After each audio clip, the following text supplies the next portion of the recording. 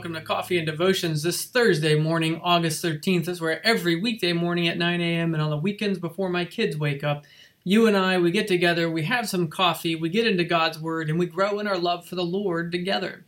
This year, 2020, we'll make it through all the Gospels. And this morning we are at Luke chapter 4, verses 31 through 37. Luke chapter 4, verses 31 through 37. Why don't we go ahead and have some coffee, pray, and get into God's Word. Let's pray. Lord, we thank you so much for this day. We thank you for your word. Father, we pray that we would understand your word, that you would bless us by opening our eyes, unstopping our ears, softening our hearts. Lord, that we would see, hear, understand, and believe what you would have for us today. In Jesus' name, amen. All right, Luke chapter 4, beginning at verse 31. Then he went down to Capernaum, a city of Galilee, and was teaching them on the Sabbaths. And they were astonished at his teaching, for his word was with authority. Now in the synagogue there was a man who had a spirit of an unclean demon, and he cried out with a loud voice, saying, "Let us alone! What have we to do with you, Jesus of Nazareth? Did you come to destroy us? I know who you are, the Holy One of God." But Jesus rebuked him, saying, "Be quiet and come out of him." And when the demon had thrown him in their midst, it came out of him and did not hurt him. Then they were all amazed and spoke among themselves, saying, "What a word is this? For with authority and power he commands the unclean spirits, and they come out." And the report about him went out into every place in the surrounding region. All right, so we have this passage this morning, Luke chapter 4, verses 31 through 37. This is where we need to ask ourselves, A, what is this about? B, what is the best verse? And C, what are we called to do in response to this? But first, I'm going to ask you, if you find these videos helpful, feel free to hit the like button or share this. But let's ask ourselves, A, what is this about? A, what is this about? Well, this is Jesus continuing his teaching. Remember yesterday, Jesus was there in in Nazareth, and he was teaching in the synagogues, and we find out that Jesus' ministry of teaching goes larger than that, more than just Nazareth. He's going throughout other synagogues, and he's teaching them, and the people are astonished. They're amazed. They marvel at Jesus. Why? Because he teaches as one who has authority.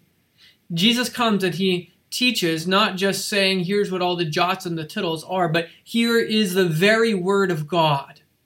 Not just here are all the grammatical constructs, not just here's what every little thing is, not just arguing with people, not just giving his opinion, but he was declaring with authority, this is what God's word says, what it means, and here I am before you.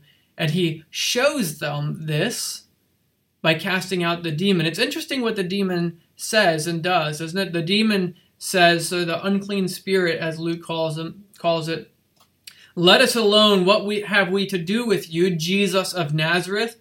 Did you come to destroy us?" Interesting that it's plural, us. It's more than one unclean spirit. Or maybe he's saying that, all the unclean spirits in the world. Is this why Jesus came?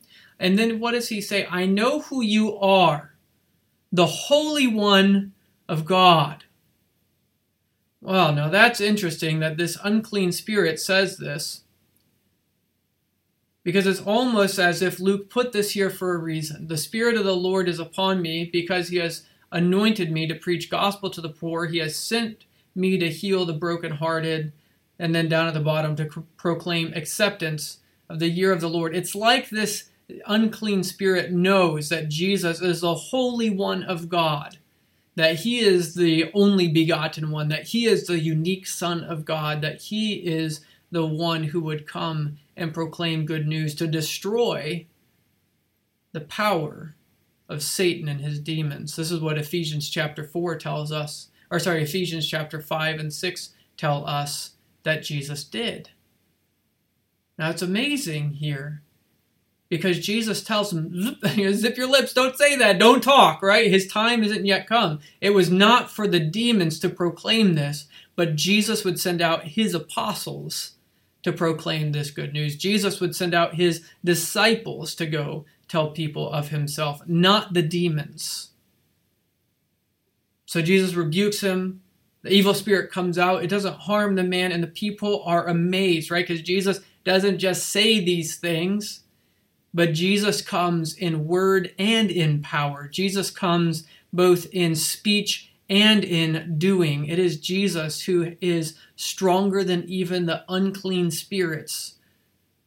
This is amazing, right? So in my Bible, I think I'm going to underline and they were astonished at his teaching, for his word was with authority.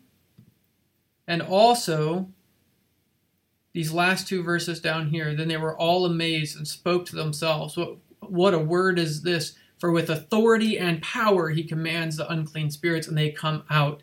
And the report about him went into every place in the surrounding region, right? People just couldn't keep this to themselves, right? This one came and he was teaching with authority and he was casting out demons, and they wanted to go spread the news about this man, this teacher who could cast out unclean spirits, this teacher who was the Holy One of God, this teacher who was proclaiming freedom to the captives. Well, okay, so I think we understand what this is about. I'm not sure I gave us a sentence. Let me ask you, how would you summarize this passage? We kind of went through what it's about, but let me know, how would you write this? Just real short, real small, one sentence to summarize this section. What would you write in the margin of your Bible? Well, lastly, we need to ask ourselves, C, calling. What are we called to do in response to these words? What are we called to do in response to these words? Well, do you believe that Jesus Christ speaks and does with power? Do you believe that Jesus Christ truly was God and man, that Jesus came in the flesh, that he was the one who the apostles heard and whom they had seen and whom they had felt with their own hands, that they heard the very words of life from Jesus? Do you believe in this historical, real Jesus that Luke is telling us about? I think that's the very first thing that the Gospels are again and again and again calling us to. This is the true man, Jesus Christ, the very Son of God, the only begotten of the Father, who is born of a Virgin Mary, and here truly walks among men, speaks among men. They hear his voice, and the demons are cast out. Do you believe in Jesus Christ, the Savior of the world? I think that's our first calling, and we're going to see that again and again as we keep moving through the Gospels, and that's the first thing we need to ask ourselves, but maybe we need to break that down a little bit more. We could also be called to tell others, right? And the report about him went into every place in the surrounding region. We saw that in Matthew, we saw that in Mark, and now we see it here in Luke. Jesus' fame continues to spread because people are telling about Jesus.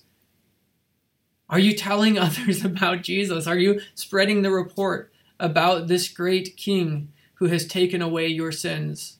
Are you telling others about this great one who comes and gives freedom to the captives? But you might find that something else in this passage has pushed down upon your soul, has pushed down upon your heart. I love when I get text messages or emails or private messages on Facebook from you guys, letting me know how these words are affecting your life. Let me know. Let me know down in the comments. How do you think these words are impacting your life? Well, let's go ahead and pray this morning. Lord, we thank you so much for this day. We thank you for the rich blessing it is to get to come to your word, to hear it. Lord, we thank you so much for Jesus Christ. Father, we pray that you would care for us and that we would believe in you. Father, we pray that you would, Lord, let us know how we are to say your word, how we can speak of you. Lord, that you might give us opportunities, that you would let us see those around us and give us those moments where we could take up courage and that we could spread the report of Jesus. In his name we pray. Amen. Well, may God bless you today and fill you with peace. Bye.